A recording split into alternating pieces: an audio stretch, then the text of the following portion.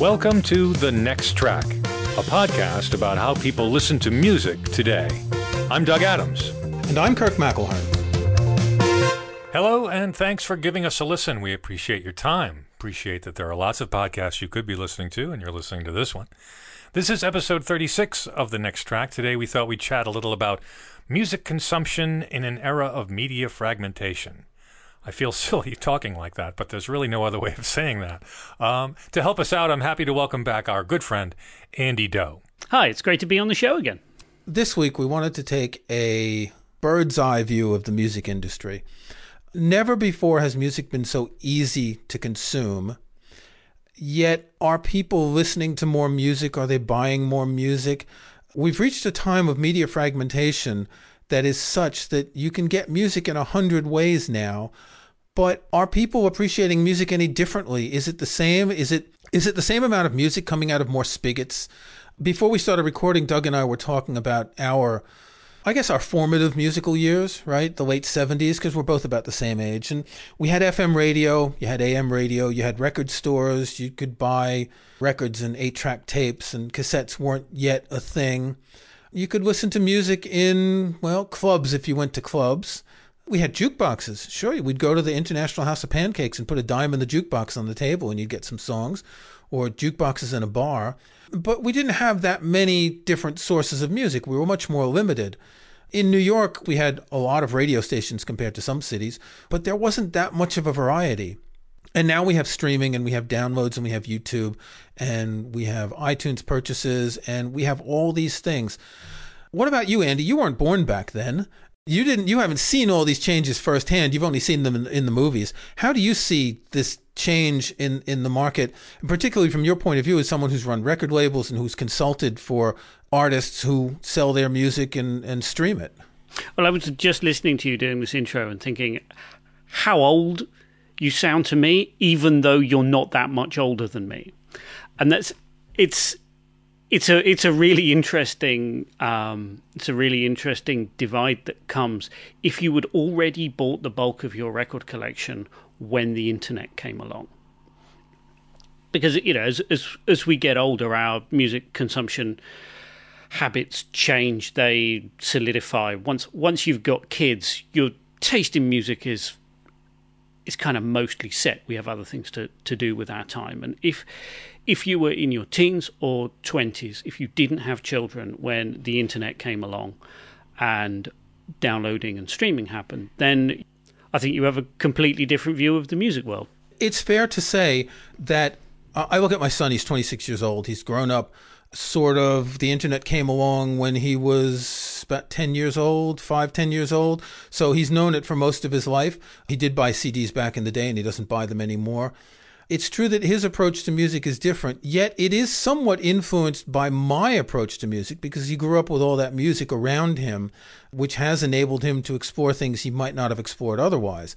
Not that he's a deadhead, but it turns out that a guitarist that he really likes who plays sort of improvised electronic combination of music said in an interview last year that he was a fan of the Grateful Dead, and all of a sudden my son wanted me to send him some Grateful Dead music to check out because he was curious enough to want to know what these influences are and all that.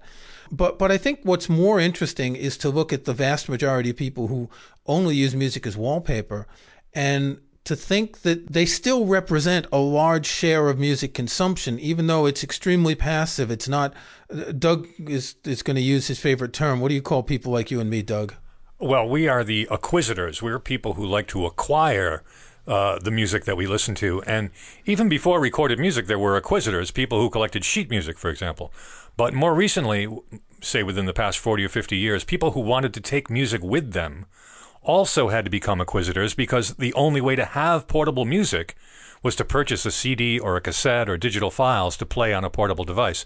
But now that physical media is generally no longer required to listen to music portably, because we have streaming, the number of acquisitors has dropped. But there will always be a percentage of music listeners who are the hardcore acquisitors, because having it as a possession is as important as just being able to listen to it. Here's an interesting number to think about. Talking with someone at Apple one day, I asked what the average size library is on an iPhone or an iOS device. You know, Apple does, unless you expressly turn it off, they get data from your devices, and so they know what you're doing. They know how big your iTunes library is and how much is on your phone. They said that the average is about 3,000 tracks. Now, 3,000 tracks seems like a pretty high average, actually, when you think about it. But this was after Apple Music had already begun. So this is including people who are adding stuff to their library from Apple Music. You know, in the bell curve of music listeners, you and I, the Inquisitors, are at the very high end on the right, and then the people who don't care about music are on the left. But if that 3,000 is around the middle, that's not a lot, but it's not nothing either. Well, I think when you look at the changing ratio of your kind of mindless zombie consumer listener and your acquisitors, you have to remember that there are the core acquisitors who always wanted to collect and possess music. And when the iPod came along, they were the first people to buy the iPod. They loved it. It meant that they could carry initially 1,000 songs and then 10,000 songs and then 100,000 songs in their pocket. And they really, really liked that. But other people who'd been quite passively listening to music found this device to be superior to radio in a number of ways. And so you had lots of relatively passive listeners becoming active users of the iPod and engaging with it enough to fill it up and listen to music as they traveled around. And they kind of replaced their radio listening with their iPod listening. And when the iPod had grown in popularity to the point where most of the acquisitors had an iPod, and then the lots of relatively passive users were also buying it, then they discovered that the shuffle function was one of the most popular functions on the iPod, and that was the point at which the iPod Shuffle was released. And then over time, you have streaming services come along, which are much more like radio. You've got Pandora, you've got Spotify. You've got ways in which you can have music and listen to it without having to acquire it, and then your acquisitors get to fork off this way, and the more passive radio listeners get to enjoy music on a different platform. We've seen the same thing happen with vinyl, right? It used to be that the CD represented kind of the one compromise between convenience and physical object. And when digital comes along, suddenly everybody who just wants the music gets the digital version of the music, and the only people who are buying the physical product are people who really, really like the physical product. And you see vinyl sales go through the roof because the only people buying physical products are collectors, and collectors like vinyl. The collectors like an object that's larger. You know, when you get the CDs in your shelf, they're all just plastic and they look very impersonal, and they're small because we grew up, us being older than you, we grew up staring at album artwork like, you know, King Crimson's in the Court of the Crimson King, or ELP's Brain Salad Surgery, all those great covers. Yeah, you're old now. You need large print. I understand. Yeah. But when you look at those on a CD insert, you need a magnifying glass to get the same effect. So vinyl is more for the object, I think, than the music. One thing that's really interesting now is that, so we did go through a period where music sales plummeted because people were downloading music illegally. It's undeniable. Even though the surveys show that the more people buy music, the more they download, it doesn't matter. There are lots of people downloading music who never bought music. So the record companies, in order to counter that, have come up with all these other ways of getting people exposed to music. You get all these talent shows like American Idol. You get a lot more product placement. Would you call it product placement for music? What's the term, Andy, when you get a song put into a TV?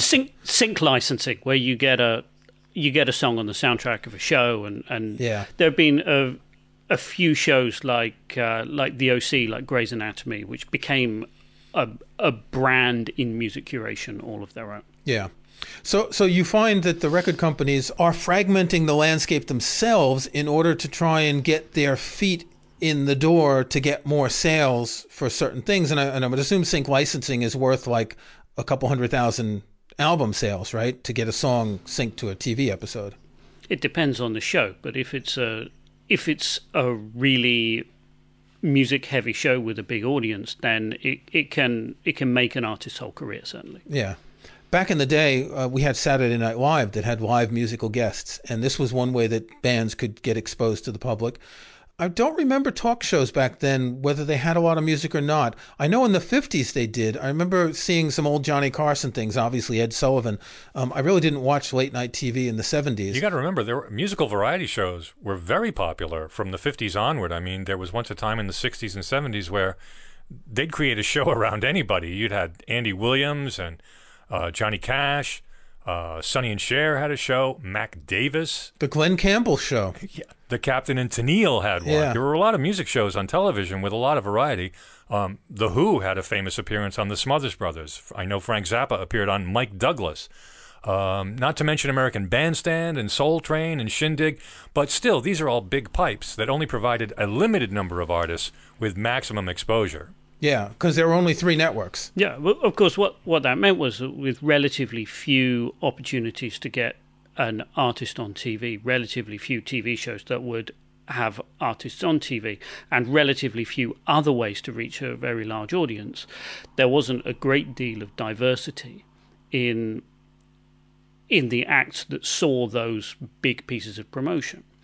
And today, there are different huge pieces of promotion, like, you know, getting on the homepages of the big music services, getting sync on a big TV show or movie. These opportunities are still reserved for relatively few top-selling artists, but there are lots of other opportunities to get some exposure and to begin to build up an audience. It seems that there are far more other opportunities for small exposure and fewer opportunities for large exposure. Because if you look at something like American Idol, these are not artists who have made a name for themselves yet. The whole point of that show is for the producers of the show to retain 50% of their profits for their entire careers because they have created those artists.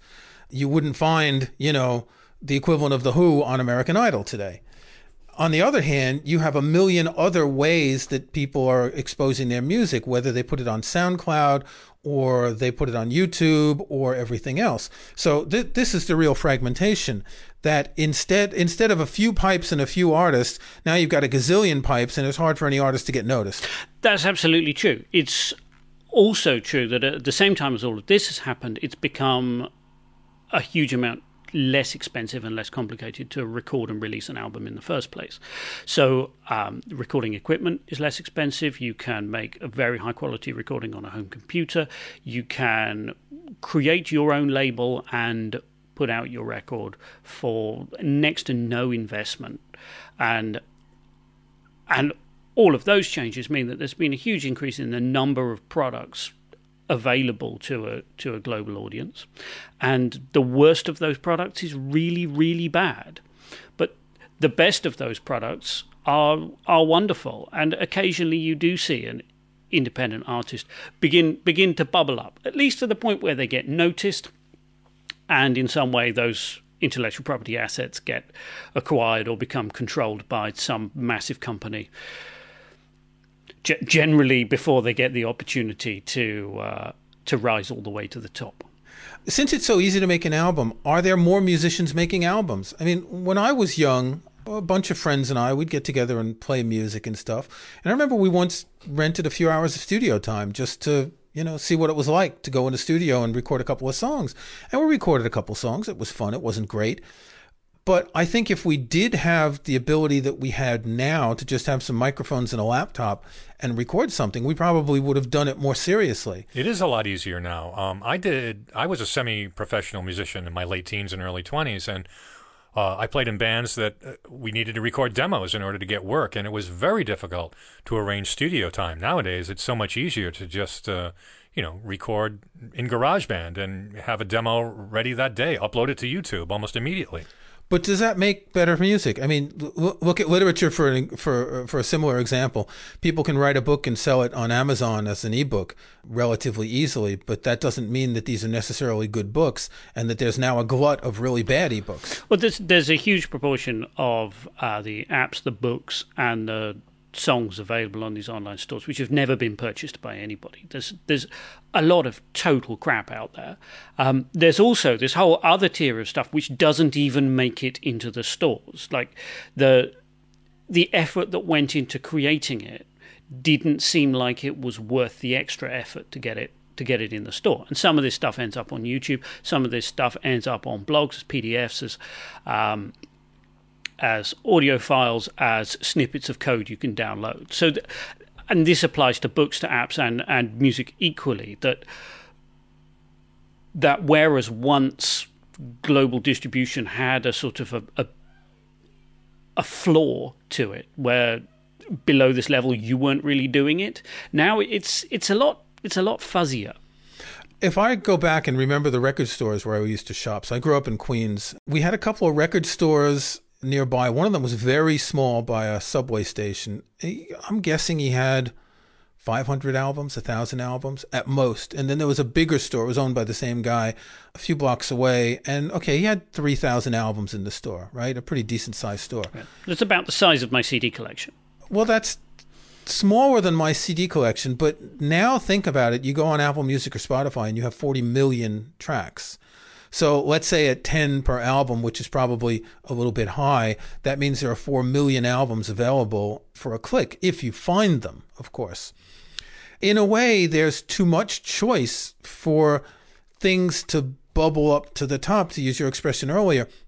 If you remember that book that Chris Anderson, Wired, wrote a few years ago about the long tail, saying that, well, everyone's going to sell stuff because the long tail is going to sell, even if it's in a small amount, it's going to sell. It turns out that he was totally wrong. Yeah, and then he wrote this other book called Free about how it was that if you couldn't make money out of the long tail, you should try giving stuff away. And I don't know whether or not he wrote a follow-up book to that entitled Paying People to Take Stuff That No One Wants. But that's the argument that comes next. But the point is that if you go to Apple Music right now and you look at the news section and you look at every single genre, you'll get maybe 500 albums. You'll get maybe, 400 artists or whatever. You can't choose among 40 million tracks or 4 million albums. You can't choose anything. So you're back in the same funnel where all you get is what the people who want you to listen to music want you to listen to. In other words, it's the record labels who pay to get this positioning on the iTunes Store, for example, or on Apple Music, or they're there because they're up in the charts. But once you get past the top 100 artists, it's very hard to find anything. Yeah, in a past life, I was one of the people who had to listen to the new releases and figure out what got featured on iTunes. And it's a tough job because you're getting sent just in classical music. There are more new releases. There is more music being released than it is possible to listen to in the time scale in which it's being released. Right? There's like 36 hours worth of new recordings released every 24 hours. So you couldn't possibly listen to it all, and you would not want to listen to it all. And this is in a genre where it's relatively difficult to make a record. So there is a lot of crap, and so we end up in this world where aggregation and curation are becoming increasingly valuable tools. But as the curation and recommendation is being done increasingly by algorithms or by faceless worker drones like me, who are namelessly producing recommendations for a huge multinational company, it becomes difficult to see the process behind that curation, and so we frequently don't even realize it's happening. And we saw this thing last year over the curation of Facebook's trending panel list thing in the sidebar, where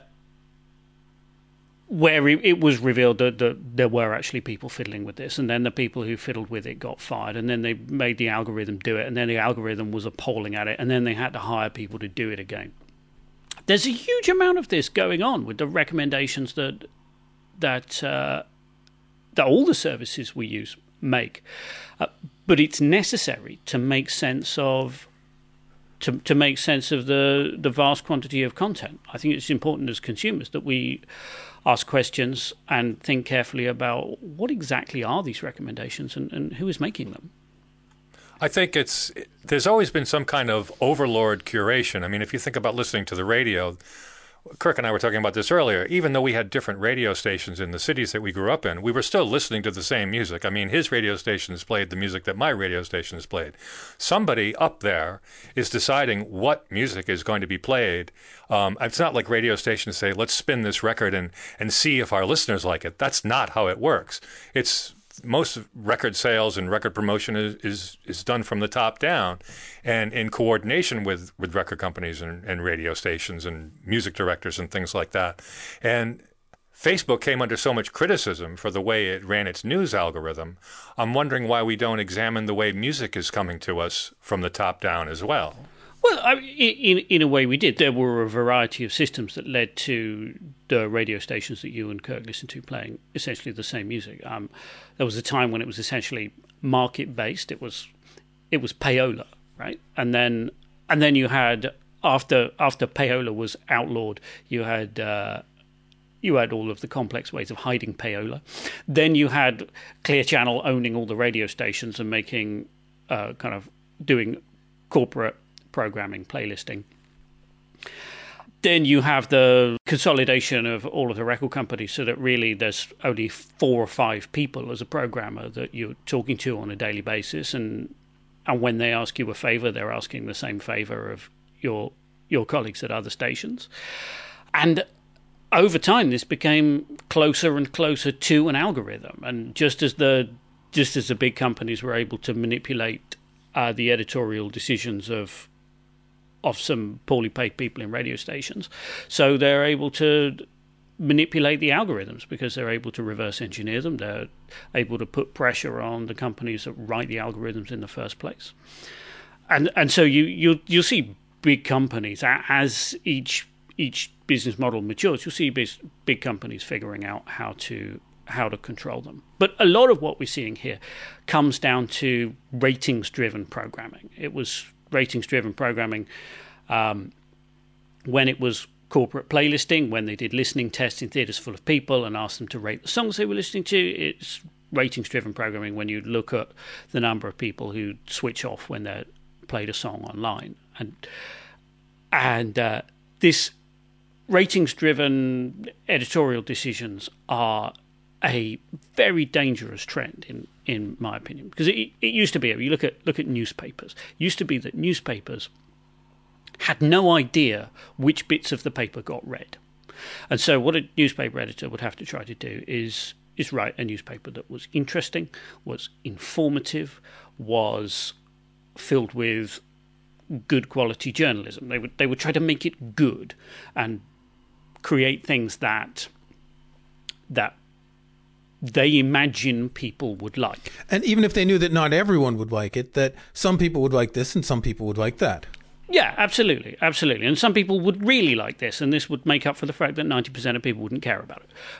But then you get the internet, you're able to see not just how many people click on the headline, but how many people read past the third paragraph. And suddenly you know what it is people like. You know what it is people listen to. And it turns out that what people like is way crappier than you ever imagined people would like. What people will listen to and look at is... the public is considerably less discerning than anybody had seriously imagined. And so what you get as a result of this is a huge explosion in lowest common denominator coverage. But you also see that the whittling away of those things which a very small number of people liked but really liked. And this is why we see classical music critics getting fired from newspapers across the US where they still have a few. Because they've looked at the stats, and the stats say that hardly anybody reads this stuff. It doesn't tell you what the people who read it go on to do. It doesn't tell you how valuable this is to your brand. It just gives you a score. And on the basis of that rather crude score, big decisions get made. Big decisions get made about the music people hear. Big decisions get made about the about people's jobs and about the future strategies of whole media empires, and that's scary. But again, this comes down to the fact that most people don't care about music. For them, it's background. For them, it's something to have on so they don't feel lonely. It's something to put on in the car to not have to listen to the cars next to them. It's something to dance to in a club. It's something to, just to be musical wallpaper. So it really doesn't matter what they listen to. I think what's more serious today is that music has become so industrialized that these people find it difficult to escape from those three Swedish guys and discover something new. I think we have to think about the music market and the competition in and around the music market as broader than just being something that's about music, because when I was a teenager, music was a huge part of what a teenager did with their leisure time. It was a lifestyle thing. Right. It was a lifestyle thing. It was a way in which you identified yourself. It was a way of choosing a tribe to join. When you were a teenager, I suspect that was even more so. When you go back another 10 years, there was almost nothing else for you to spend your disposable income on. As a teenager in the UK or in the US. If you go to pre-VCR days, I remember 1977 when the Star Wars movie came out. It was probably in the local movie theater for about 6 months, and me and my friends, we went to see it a half a dozen times. Even the newest Star Wars movie here, it's going to be out of the theaters in 4 weeks to make room for something else, because there are so many movies that are being produced and distributed. So, yeah, we didn't have anything to spend money on other than music and movies and maybe sports if you were into sports. Right, but now you've got apps. Well, you've got apps, you've got your phone, you've got Netflix, you've got all of your monthly contracts. And this is something, when people talk about the decline of sales in music, they often leave out the fact that everyone is paying for their phone every month, for the cost of the phone, for the phone contract, for their internet, for their Netflix, for their Amazon Prime. But if you add up all these things people are paying for monthly, add a streaming music service, for instance, there's not much left for them to spend money on anything else.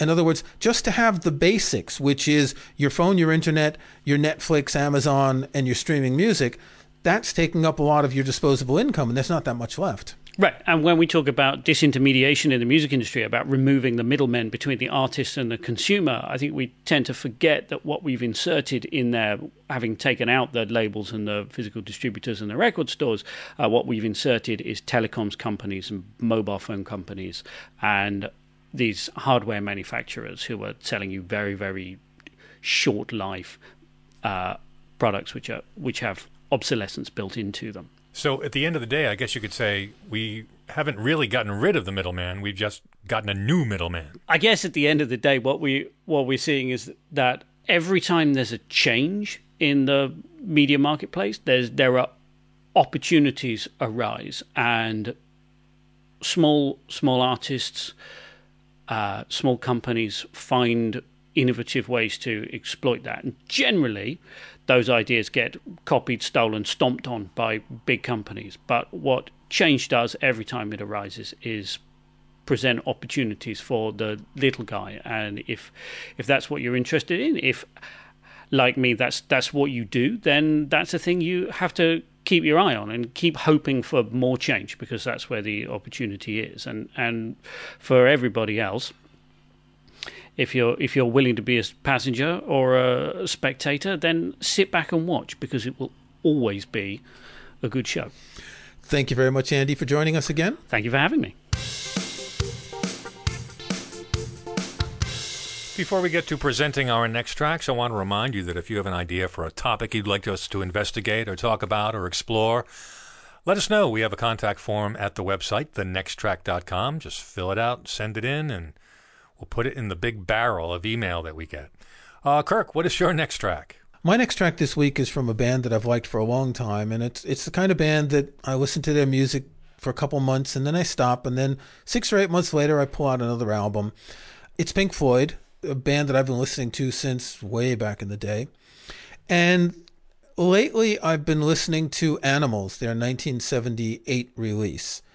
Animals has always been the sort of Pink Floyd album that I never really liked a lot, but that I really like it a lot when I remember to put it on. It's like not the one that I think of listening to, but when I do listen to it, it's like, yeah, this is really good. You know, it's a concept album, and it's political, and it's got some great guitar solos, and it's well produced, and it's got good sound, and it's just a nice album. It doesn't have the sort of spaciness of Dark Side of the Moon. It doesn't have the heavy blues guitar of Wish You Were Here. And I think those three albums together are, you know, the core of Pink Floyd's music, and they're all wonderful. The first time I visited London in 1982, one of the things I did was walk along the Thames until I got to the Battersea Power Station. That's that big building that's on the cover of the Animals album. Because with that album, it's such an interesting looking building. This is, I think, the underrated Pink Floyd album of the sort of good period of Pink Floyd. And whenever I listen to this, I find that I really like it, and I'll listen to it like a half a dozen times in a row. So I was listening to it a couple of days ago a few times, and I put it on again this morning, and I'll put it on again tomorrow a couple of times when I work. So Pink Floyd Animals, 1978, great album. What about you, Doug? What's your next track? My next track is Greens from the Garden by Corey Harris. Corey Harris is a musician who works in the medium of blues, but really he's incorporated a lot of world music into his style, no more so than in Greens from the Garden, which has styles and instrumentation from West Africa and the Caribbean, New Orleans, and places like that. It's all in there. This is his third album. It came out in 1999. I bought the CD on Amazon as soon as I heard it reviewed on NPR. The first track, Basshead, just completely blew me away. Each track is like a little experiment to see if a certain style can be melded with another, and it really seems sometimes like some of these songs were recorded on a field recorder. There's really a lack of a studio presence or anything like that. In fact, there are some brief tracks that have snippets of conversation, obviously recorded on location, and that sort of lends a documentary feel to the album. But I love it for the variety and the vitality in all the songs. I'm a big Corey Harris fan anyway, but this probably is my favorite album. Greens from the Garden is my next track. This has been The Next Track, a podcast about how people listen to music today. You can find show notes and links to some of the things we talked about in this and other episodes at thenexttrack.com. There's also a contact form there you can use to send us comments. If you like the show, we hope you'll subscribe in iTunes or your favorite podcast app. And please think about giving us a review or rating. We'd appreciate that. I'm Doug Adams, and for Kirk McElhearn, thanks for listening. We'll talk to you next time.